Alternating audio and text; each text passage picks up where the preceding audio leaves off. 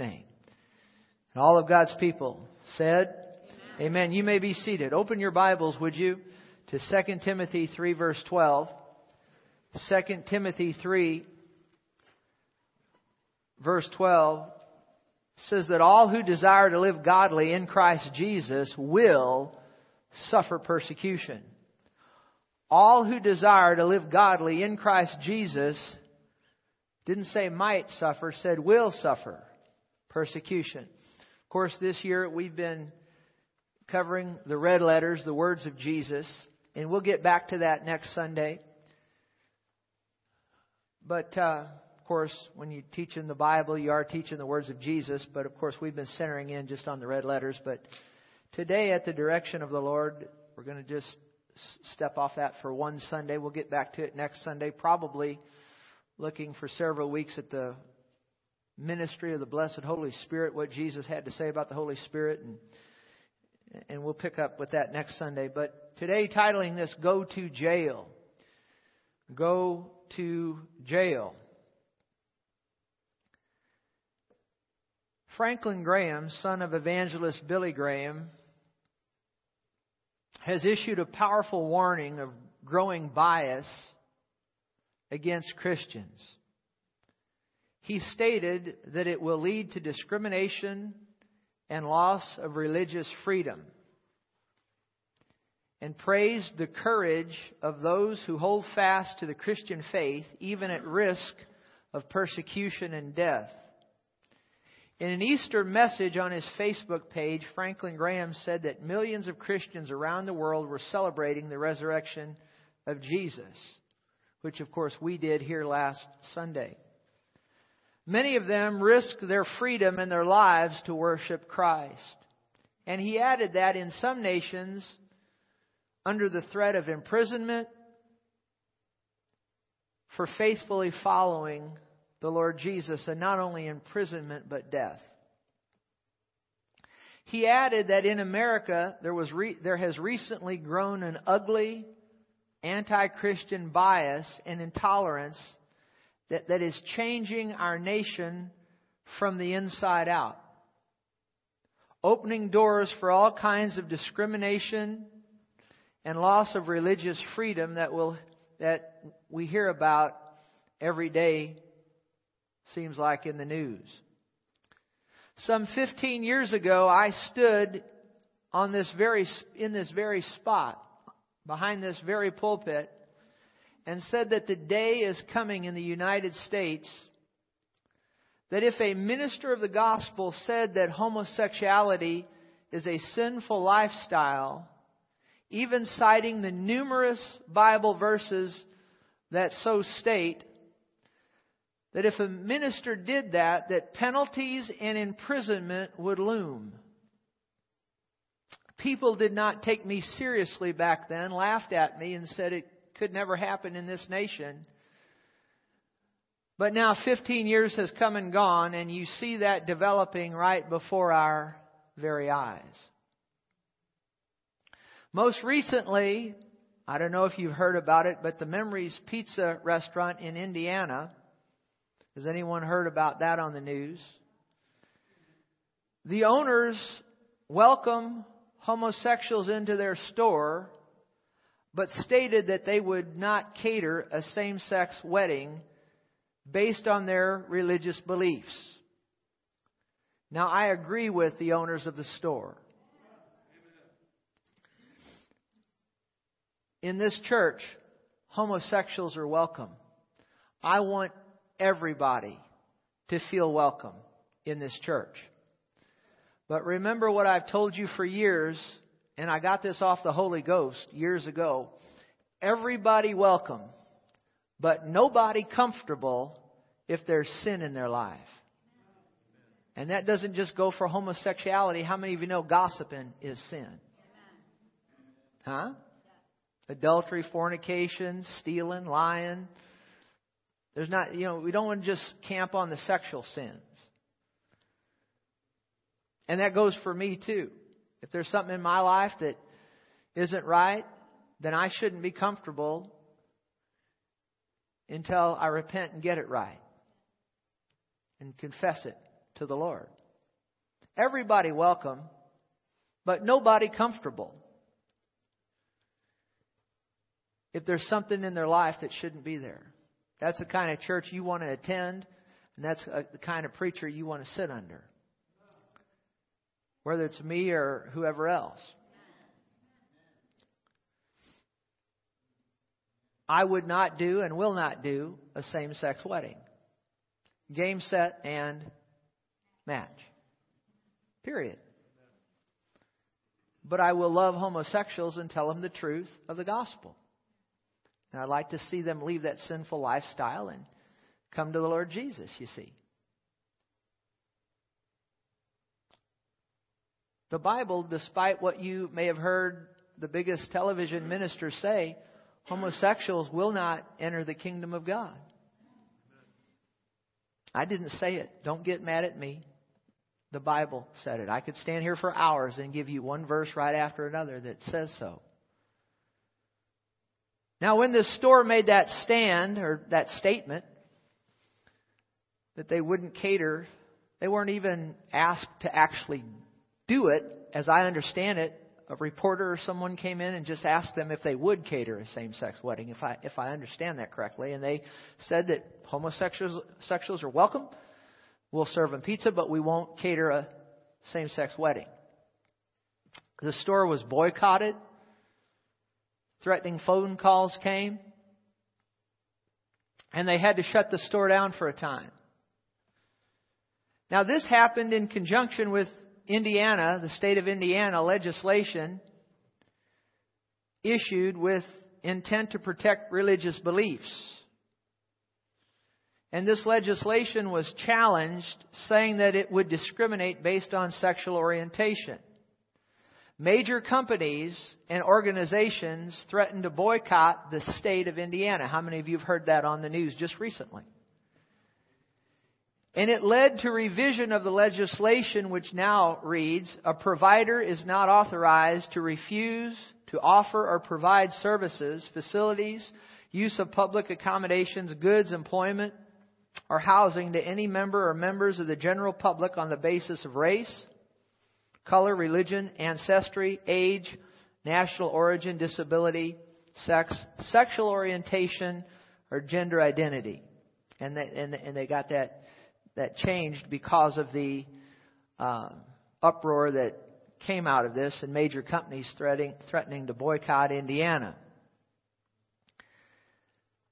This summer, the Supreme Court will decide if same-sex marriage will be deemed legal in the United States. Now, same-sex marriages are already legal in, my last count was 37 states. And the Supreme Court, it's my understanding, will ultimately decide that, I think, in June of this year. It should be noted that homosexuality, and again, I don't want to just pick on one sin because, as I said a while ago, there's other sins. You understand that. But you need to realize this. It should be noted that homosexuality is typically the sin that comes to the forefront and accepted by a nation before the judgment of God falls on that nation and before a nation totally collapses. Did you hear what I just said? And you see now in the United States the sin of homosexuality coming to the forefront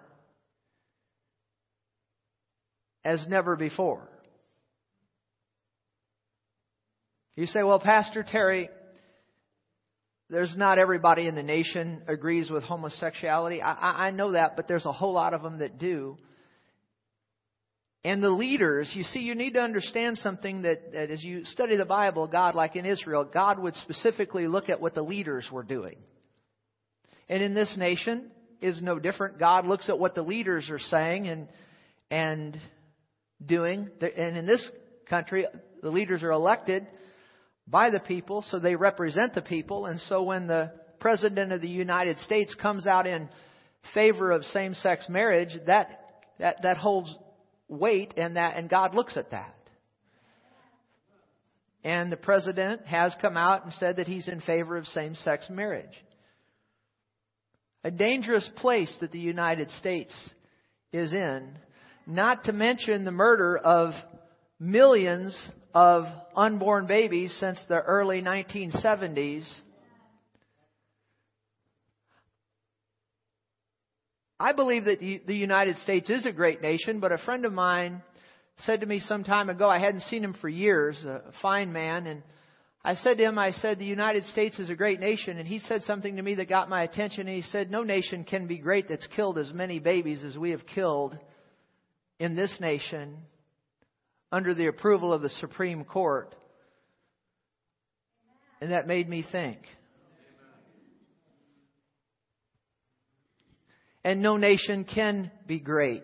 And I'll say this, that has killed as many unborn babies as this nation has killed. You can't do that and be great. Did you hear what I just said? And now we have homosexuality coming to the forefront. And an evening cable talk show host has asked a question. And it's a good question. And he said concerning this topic, he said, where are all of the major Christian leaders on this subject? Why aren't they standing up and speaking speaking out against the sin of homosexuality, so to speak? Some have, but more have not than have. And the major religious leaders in this nation, some very popular televangelists, on this subject, their silence is deafening.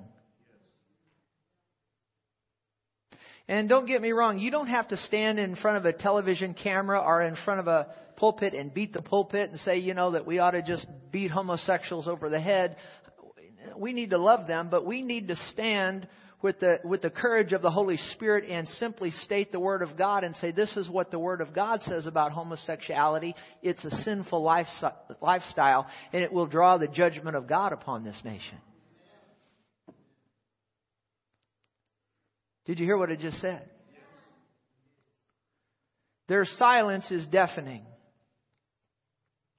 Now, not only do we have that going on, but then back to what Franklin Graham has been saying, and I admire him. I've admired Billy Graham for many years, and now his son Franklin. These are men of God. And on another subject, he also stated objection at the Episcopal Church's National Cathedral in Washington for permitting its first Muslim prayer service. On his Facebook page, Franklin Graham wrote, "It's sad to see a church open its doors to the worship of anything other than the one true God of the Bible, who sent His Son, the Lord Jesus Christ, to the earth to save us from our sins." In March, Franklin Graham said that President Obama was very sympathetic to Islam, and that this could lead to Christians and Jewish people being persecuted in the United States. He said on CBN's 700 Club television program, Franklin Graham said this. This is what Franklin Graham said. "There are Muslims that have access to President Obama in the White House. Our foreign policy has a lot of influence now from Muslims. We see the Prime Minister of Israel being snubbed by the President in the White House. And it's because of the influence of Islam." And Franklin Graham said that he believes there is a storm coming. President Obama allowed a man in the Rose Garden not too long ago. I heard it with my own ears. In the Rose Garden at the White House, declare in Arabic, and you need to realize that in a situation like that, nobody says anything but that the president and his assistants know what they're going to say before they get up there. The president, knowing this, allowed this individual, now whether the individual knew what he was doing or not, the president knew, And listen, I'm not here to bash President Obama, but he is our president. And if you look into the Word of God, you see the men of God in the Bible, the prophets of old, John the Baptist and others, crying out against the political ills of the day and speaking to power, if you will. It's one sad thing here in this nation that you don't have more men of God standing in pulpits, both on television and not on television, but nonetheless standing and speaking to power, the Word of God, and crying out against sins and etc. and ills. Do you understand?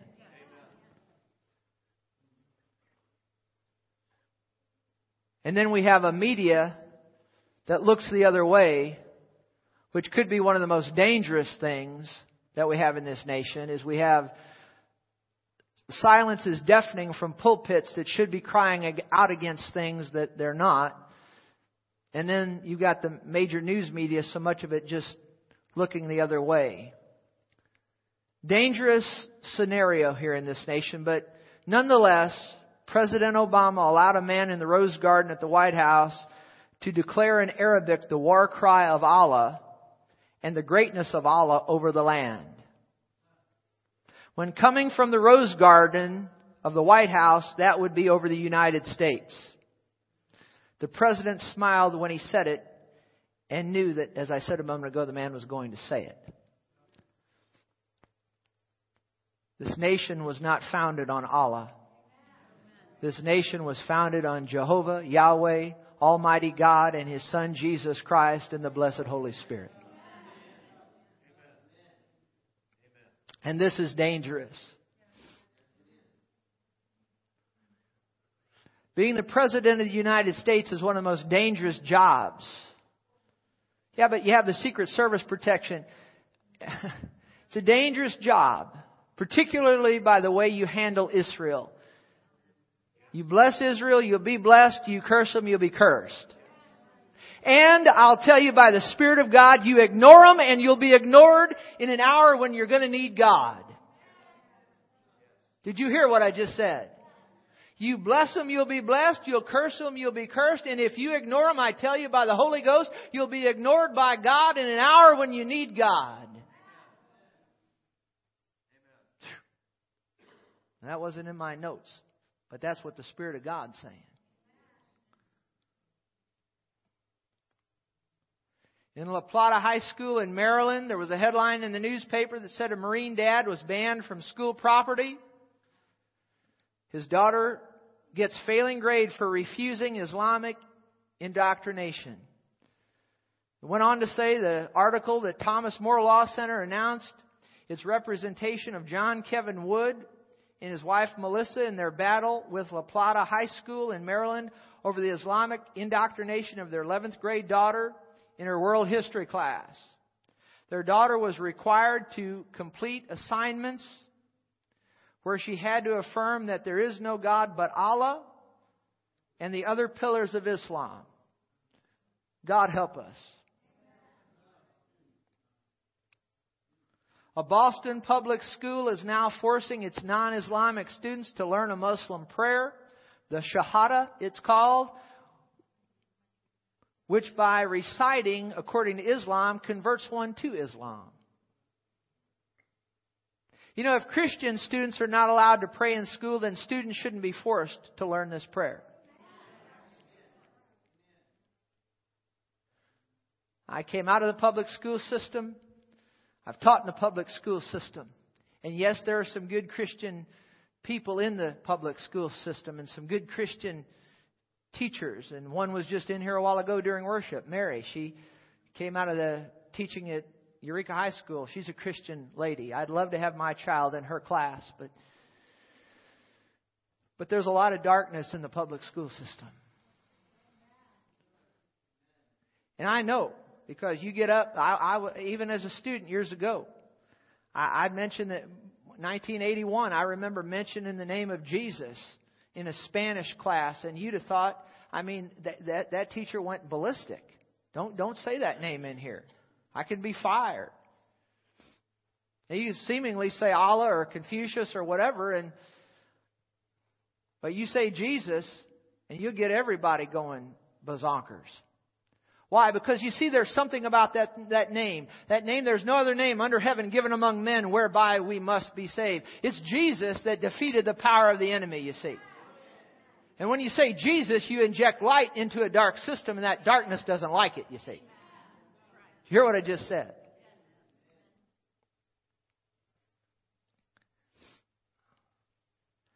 Seminole County, Florida, and across the state of Florida, they're teaching the 5 pillars of Islam. High school students are being taught the Shahada, which again is the Islamic prayer recited by a person converting to Islam. Students were instructed to recite this prayer off the board at the teacher's instruction. It's interesting that 100 pages approximately on Judaism and Christianity in these textbooks are missing from the book. The district, when questioned, said this was a problem at the manufacturers and only with some of the books. But my question is, why weren't these books returned to the manufacturer? Can you imagine if the Lord's Prayer, the 10 Commandments, were such required? God was kicked out of the public school system many years ago, and when He left, light left. And now you see what we've got, darkness.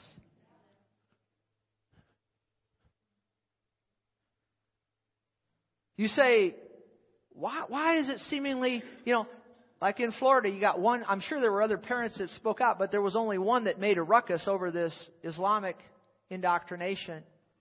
There ought to be a whole bunch of parents making a ruckus. But again, if this teacher was teaching the Lord's Prayer, the 10 Commandments, there would be a major ruckus, lawsuits flying left and right. Why, Pastor, seemingly Allah or this one or that one you can't coexist with Islam. You can't coexist. Holy Ghost, get my tongue. You can't coexist with it. You love people, certainly. You share Jesus with them, but you can't coexist with it. Did you hear what I just said? Why do they come so against Christ and the Christian? Because the Apostle John, the Holy Ghost through John said in 1 John, this is the spirit of Antichrist. Anti means against. Antichrist, which you have heard was coming and is now already in the world. Spirit of Antichrist. Against Jesus. Well, I'm for Jesus. I said I'm for Him. How about you? And He's the only way to God the Father. He's the only way to heaven. He's not the best way. He's the only way. You say, well, He's the best way. That would imply there's other ways. He's just the best. But there is no other way. Again, there is no other name under heaven given among men whereby we must be saved. That's the name of Jesus, you see. Now, if you'll go to Acts, the 4th chapter, in this nation, I believe as we move forward, and I've been saying this at times for years. I told you a while ago what I said 15 years ago. That there was going to come a time when if I stood in this pulpit and said homosexuality is a sinful lifestyle, or if I refused to perform a same-sex wedding, that I would face some sort of punishment. And you see that it's even at the doors now. We may not be there yet, but we're right at the doors. And I'm prepared to go to jail. I said I'm prepared to go to jail. Because I'm not going to do it. But I'm quite confident there's going to come a time in this nation where, because of the legislation and what's going on, chaplains in the military are having a dickens of a time really being Christian men because of the pressures of the federal government. Did you hear what I just said? And these things ought not so to be, particularly in a nation that was founded on the principles of the Word of God. But I'm not doing a same-sex wedding, no matter what it costs me. And you sit there and you think, well, Pastor Terry, you're talking about you. That applies to you. But listen, there may come a time where, as we move forward, that for you to maintain your Christian beliefs, it may cost you your friends. It may cost you your job. It may cost you your business. So you better start thinking about that now, because we're in that time. And I believe we ought to obey God rather than man. Now, you could read Romans, the 13th chapter sometime. How many of you know we ought to be peaceful, law-abiding citizens? Yes, we should. And Romans, the 13th chapter says that we should, as Christians, follow governmental rules and regulations. If they put the speed limit 55, we ought to drive 55. If they put the speed limit at 40, we ought to drive 40. The taxes, the Bible says we ought to pay our taxes. Jesus said, render unto Caesar the things that are Caesar's, unto God things that are God's. Is that right? So we ought to do that. But if the government tells me to do something that's out of line with the Word of God, then I have to make a decision. Do I follow what the government says, or do I follow what Jesus says, what the Bible says? I'm going to follow what the Bible and Jesus said. Period. And as I've been saying lately, game, set, and match. In Acts, the 4th chapter, the apostles, Peter and John, had been persecuted for preaching in the name of Jesus. And they got a man healed, crippled man healed by the power of God in the name of Jesus. And they were under persecution. In Acts 4:17, New King James Version, if you would, Acts 4:17. But so that it spreads no further, this preaching in the name of Jesus, so that it spreads no further among the people, let us, severely threaten them, Peter and John, that from now on they speak to no man in this name, in the name of Jesus, you see. So they called them and commanded them not to speak at all nor teach in the name of Jesus. But Peter and John answered and said to them, whether it is right in the sight of God to listen to you more than to God, you judge. I like the way the New Living Translation says that. Here's what they said in the New Living Translation. Do you think God wants us to obey you rather than Him? Now, who do you think God wants me to obey? Him or the government? Him. And that same thing goes for you. Again, we ought to be law-abiding citizens. We ought to follow the civil law. We should. But when the civil law contradicts what God's saying, then we must follow what God is saying. And notice, if you would, in Acts 20, they say, for we cannot but speak the things which we have seen and heard. Verse 21, so when they had further what? Threatened them. Real loud, say, threatened them. One more time, say, threatened them. Threatened them. A lot of threats. If you do this, then we're going to do this. If you say that, then we're going to do this. So when they'd further threatened them, they let them go, finding no way of punishing them because of the people, since they all glorified God for what had been done. That man had been healed. Now, in Acts, the 5th chapter, picking up in verse 17, the apostles are on trial again. Then the high priest rose up, and all those who were with him, sect of the Sadducees, they were filled with indignation. They laid their hands on the apostles and put them in the common prison. Now, where'd they put them? They put them in jail, didn't they? What's the title of this message? Go to jail. The apostles went to jail, didn't they?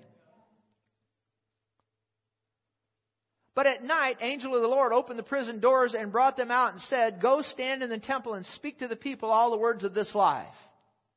Now, the people in authority said, don't preach in the name of Jesus. Don't preach the gospel. But what did the angel tell them to do? Preach the gospel. Verse 20. Now, verse 21. And when they heard that, they entered the temple early in the morning and taught. But the high priest and those with him came and called the council together with all the elders of the children of Israel. See, all the people in authority. And sent to the prison to have them brought. But when the officers came, did not find them in the prison, they returned and reported, saying, indeed, we found the prison shut securely, and the guards standing outside before the doors. But when we opened them, we found no one inside. But when the high priest, the captain of the temple, and the chief priests heard these things, they wondered what the outcome would be. So one came and told them, saying, "Look, the men whom you put in prison are standing in the temple teaching the people." Can anybody say amen? Amen.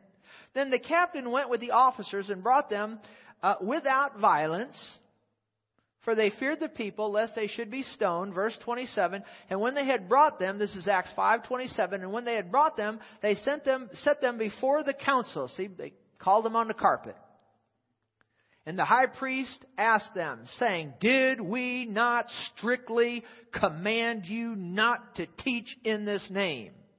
And look, you fill Jerusalem with your doctrine, and intend to bring this man's blood on us." But Peter and the other apostles answered and said, "We ought to obey God rather than men." New Living Translation says, "We must obey God rather than any human authority." And you ought to highlight that, underline that, put stars around it. We must obey God rather than any human authority. And we need to get a revelation of this, and we need to get this down in our hearts because of the days which lay ahead in this nation. Acts 5 verse 40, and they agreed with him, and because Gamaliel had said some things to him, and then picking up in verse 40 for the sake of time, and they agreed with him, and when they had called for the apostles, and what did they do to the apostles? They beat them. Now, you don't want to read real quick and go over that. Did the apostles get beat up? They got whipped, didn't they? Did they get whipped for what they believed and what they were doing? Yeah. They didn't follow the authority. They said, "We ought to obey God rather than men." And they got threatened and they got beat up. They got whipped. Are you ready to get whipped? Are you ready to get beat? How much do you love Jesus? You need to ask yourself that question. Yeah, but it could never happen in this nation. Well, I said something 15 years ago and people laughed at me and that could never happen. Well, now we're right up on the doors of it.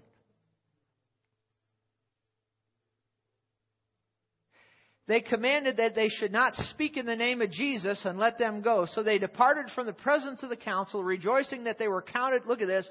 Rejoicing. Now, they just been beat up. They just been whipped. And what did these guys do? Rejoicing that they were counted worthy to suffer shame for His name. I wonder what you and I would do in an hour like that. I know what the apostles did. They rejoiced that they were counted worthy to suffer shame for His name.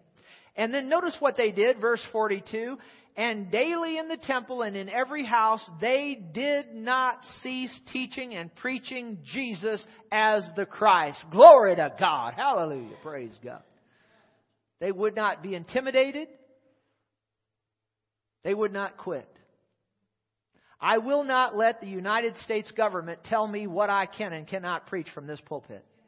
Period.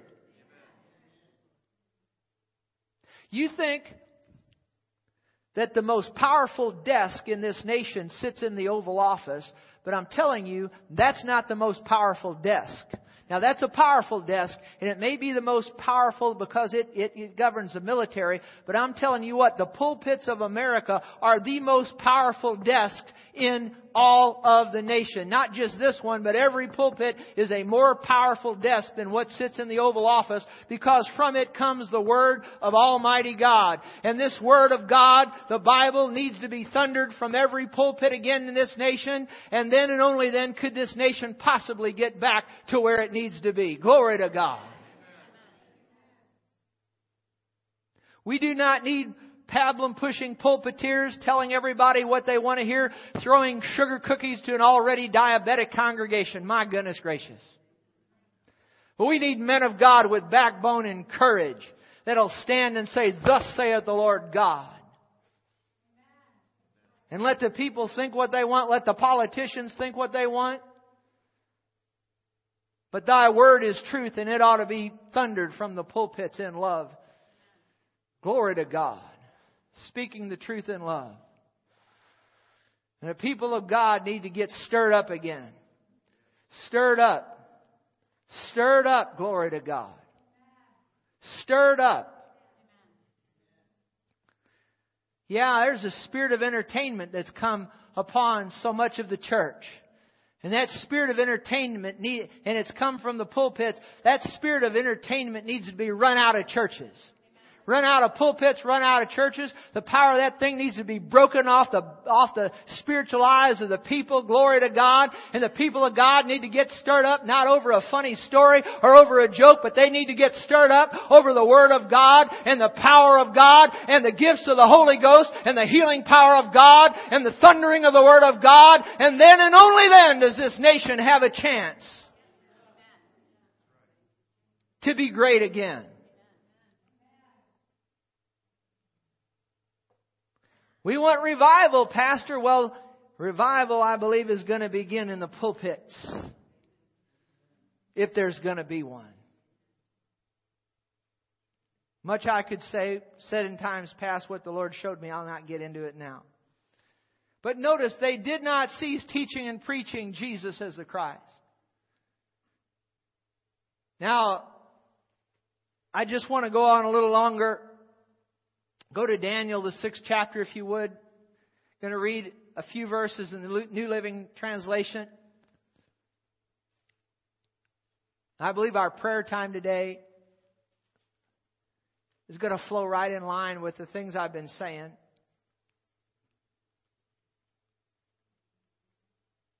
Daniel 6, verse 5, New Living Translation. They had looked, Daniel was a fine, good man of God. Certainly a prophet of God. And they looked for a way to trip him up. And in verse 5 they concluded, our only chance of finding grounds for accusing Daniel will be in connection, watch this, with the rules of his religion. Do you see that? That's kind of like what we have going on in this nation right now. So the administrators and high officers went to the king and said, long live King Darius. We are all in agreement, the administrators, officials, high officers, advisors, governors, that the king should real loud now with everything you say, make a law. They're going to make a law here on Daniel, aren't they? You see any resemblances to what's going on in this nation? We're going to make a law that will be strictly enforced. Give orders that for the next 30 days, any person who prays to anyone, divine or human, except to you, your majesty, will be thrown into the den of lions. And now, your majesty, issue and sign this law so it cannot be changed. In official law of the Medes and the Persians, it cannot be revoked. So King Darius, what did he do? He signed the what? He signed the what? He signed the law. When Daniel learned that the law had been signed, they passed the law. When he learned that the law had been signed, here's a man of God for you. He went home and knelt down as usual in his upstairs room with the windows open, unashamedly, with the windows open toward Jerusalem. He prayed 3 times a day, just as he had always done, giving thanks to his God. Can you say amen? Glory to God. Now it got him in trouble. He went into the lion's den. But somebody showed up in there. It was the angel of the Lord. Is that right?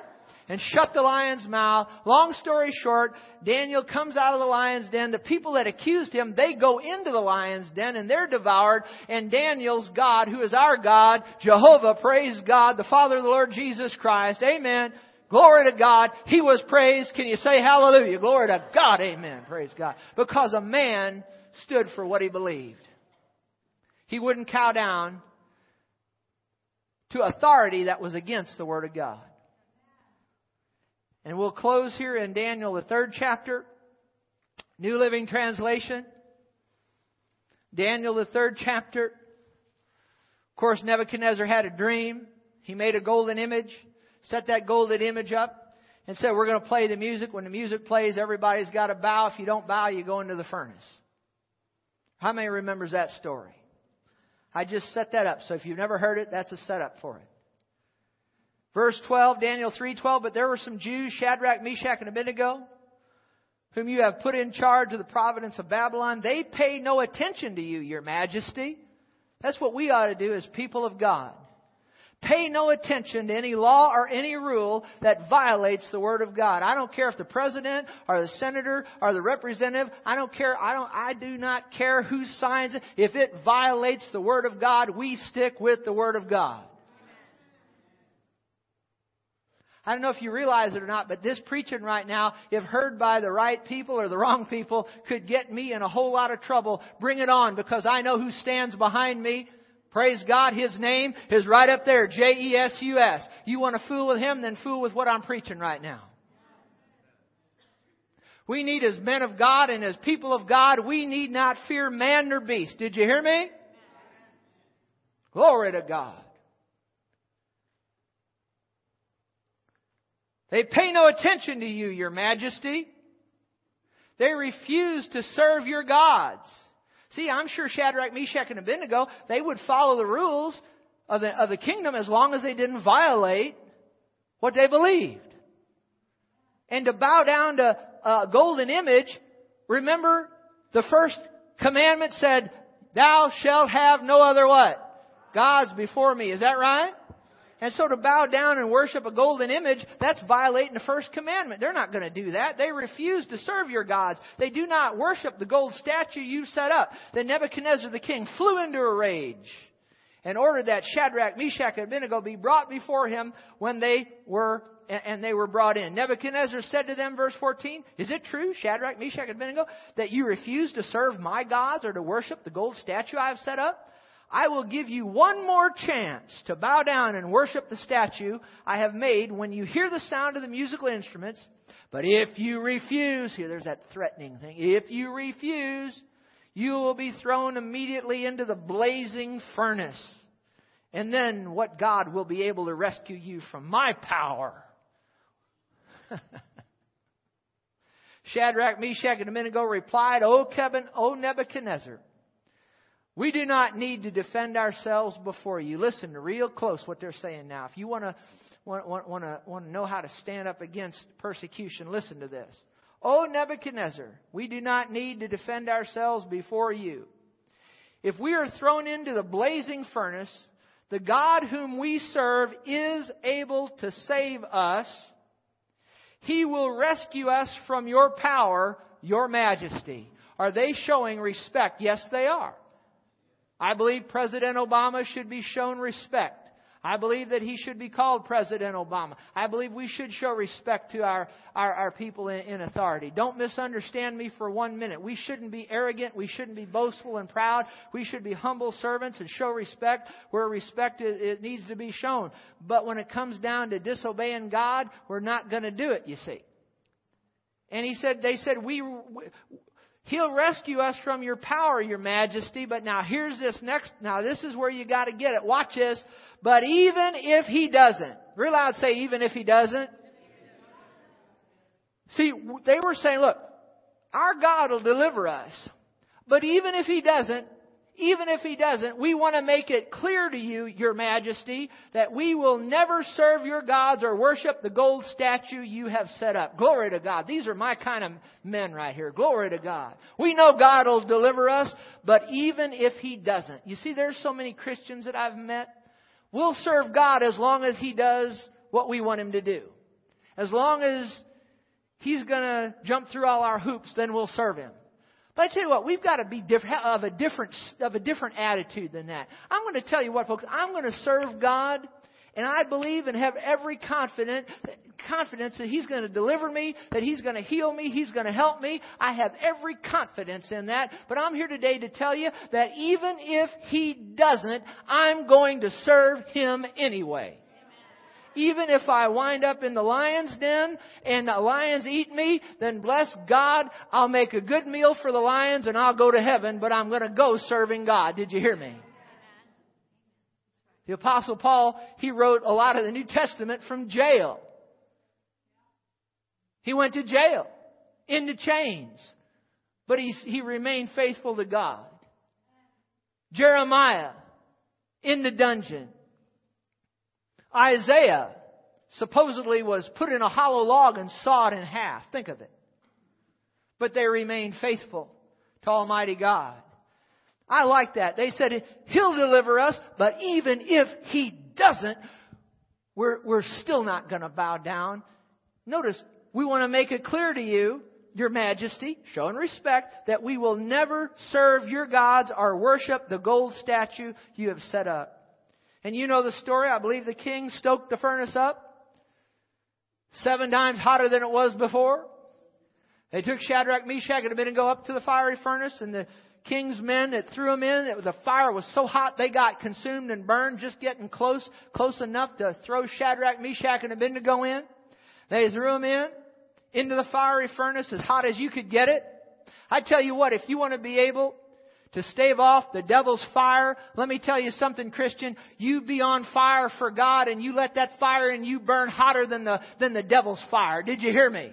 That's what we as Christians need. We need to have the fire of the Holy Ghost. The Bible says that Jesus baptizes us with the Holy Ghost and with fire. We need to have that fire burning within us so hot that it's hotter than the devil's fire. Can you say amen? Glory to God. And these guys had the fire of God on the inside of them, and the fire of God on them, and the fire of God in them and on them was hotter than the devil's fire, but something else. King went down, looked into the furnace, and he didn't see 3 men. Remember the story? He saw 4 men, one like unto the Son of God. I believe Jesus showed up. Glory to God. Hallelujah. Praise God forevermore. And He rescued the Hebrew children. And listen, I'm here today to tell you that God will not always deliver you from the fire, but He will always deliver you through the fire. Can you say amen? He didn't exempt them from the fire. They had to go into the fiery furnace. He didn't exempt Daniel from the lion's den. He went into the lion's den. These guys went into the fire. But you see, God shut the lion's mouth for Daniel. And here he showed up and went through the fire with him. Glory to God. We've got a Savior. He'll never leave us nor forsake us in the person of the Holy Ghost. Praise God. Hallelujah. I'm stirred up. Glory to God. Amen. The Bible says they came out of that fire. And they were not harmed in any way. And they didn't even smell of smoke. And in verse 28, Nebuchadnezzar said, "Praise to the God of Shadrach, Meshach, and Abednego." Look at this testimony. He sent His angel to rescue His servants. This is the king talking. He didn't know God, but notice what he says. He says, "Praise to the God of Shadrach, Meshach, and Abednego." He sent His angel to rescue His servants who trusted in Him. See? Trust in God. They defied the king's... Watch this. What did they do? The king's saying it. They defied the king's command and were willing to die rather than to serve or worship any God except their own God. Praise God. That's the kind of backbone we need to have. They defied the king's command. The king's saying it. They defied my command. We're willing to die rather than to serve or to worship any God except their own God. And the king, praise be to the God of Shadrach, Meshach, and Abednego. Well, I'm telling you what, the God of Daniel, the God of Shadrach, Meshach, and Abednego is the God of the Lord Jesus Christ. He's my God and your God if you believe on Jesus. Is that right? Glory to God. And then notice verse 30. Then the king promoted Shadrach, Meshach, and Abednego to even higher positions in the province of Babylon. Isn't that wonderful? They got promoted. How come? Or why is it they got promoted? Because they said, we're going to serve God no matter what. And He'll deliver us. But even if He doesn't, we're still going to serve Him. We're going to defy the king's command because we love God more than we love anything or anyone else. And we're going to be faithful and true to Him. And they were. And as a result, the king that threw them in the furnace is praising their God, and they get a promotion. Do you remember Memories Pizza that I told you about a while ago? They were persecuted. They held firm to what they believed. And so time comes and goes. They got some nasty phone calls. They got people that wouldn't come to their store. But in the end, they reopened. They got a lot of customers coming that had never heard of them before. They probably have more customers than they know what to do with now. And on top of that, they got $842,000. Looks like God moved there for them. I said, looks like God moved there for them. I said, looks like God. So, you mean they got $842,000? Yeah, it looks like God moved there for them. Yeah, they got $842,000. Yeah, it looks like God moved for them. I said, it looks like something God would do. Amen. I said, it looks like something God would do. I said, it looks like something God would do. I said, it looks like something. Yeah, it looks like something God would do. People know about them, didn't know about them before. They're reopened stronger than they've ever been before. And got 842,000 to boot. Glory to God. Said they were going to donate some of it to charity. Isn't that wonderful? Looks like something God would do. I said, it looks like something God would do. I said, it looks like something God would do. I said, it looks like something God would do. I said, it looks like something God would do. I said, it looks like something God would do. Amen. Glory to God. Hallelujah. Because they refused to kowtow down and bow. Can you say amen? So yeah, these people delivered. Good things happened.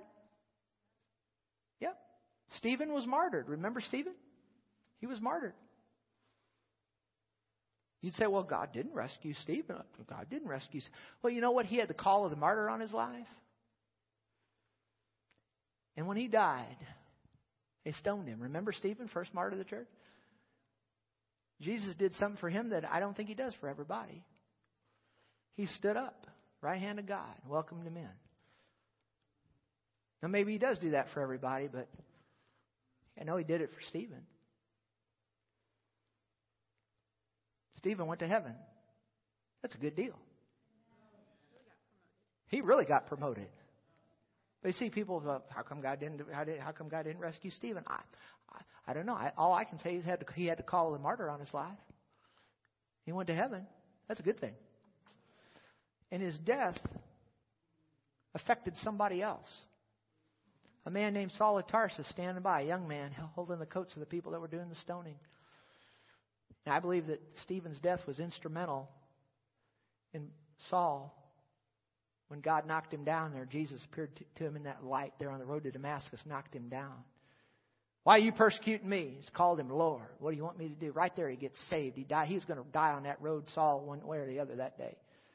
I'm glad the old man died. He gave his heart to the Lord Jesus. And he got saved, became Paul.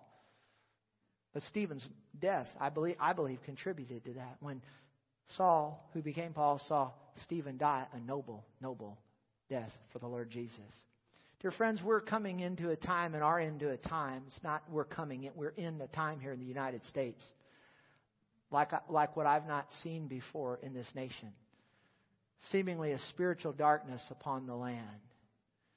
In so many pulpits, in so many churches. I'm not here to judge anybody. I'm just telling you what I see.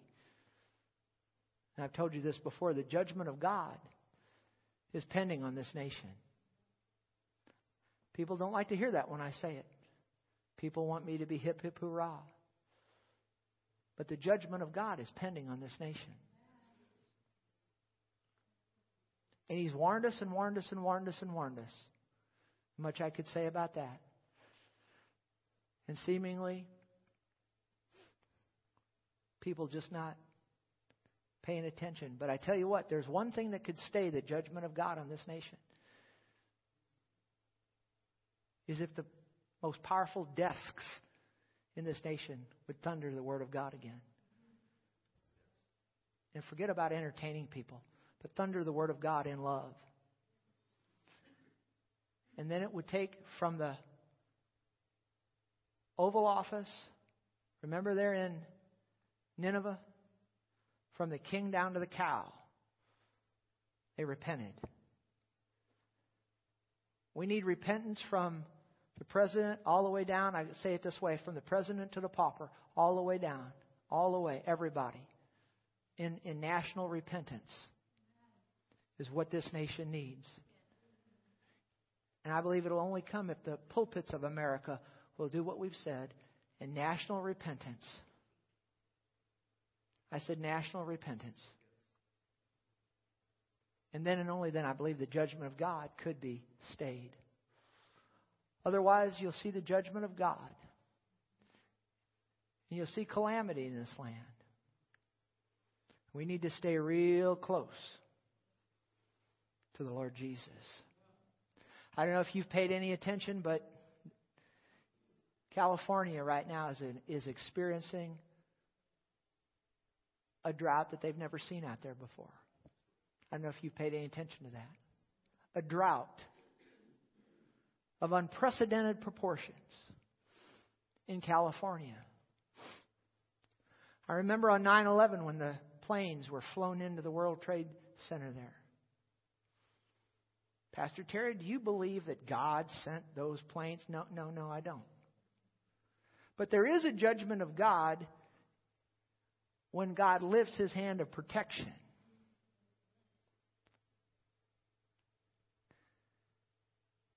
And I said that to say this. I saw the politicians on the steps of the Capitol. And I saw them up there singing God Bless America. And I thought, isn't that wonderful? And I was interviewed by a local radio station in that hour. And they said, have you seen attendance in your church pick up? And I said, yeah, I have. And I said, I just hope that when we're several months down the road that you still have these people coming. And that repentance in this land, it really wasn't repentance. It lasted about 3 weeks to a month. And then right back to the fussing and fighting and arguing and division.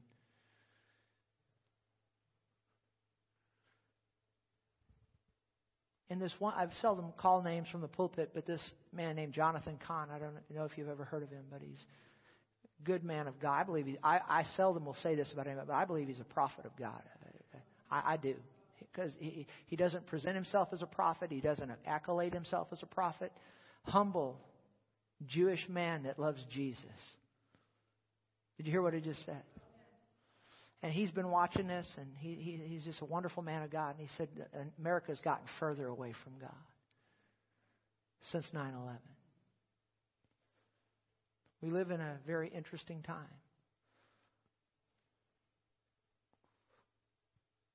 Somebody said, yeah, but in the days of the Civil War, wasn't it worse? Well, yeah, I understand that, but in the days of the Civil War, you didn't have these other Bible prophecies that have already been fulfilled.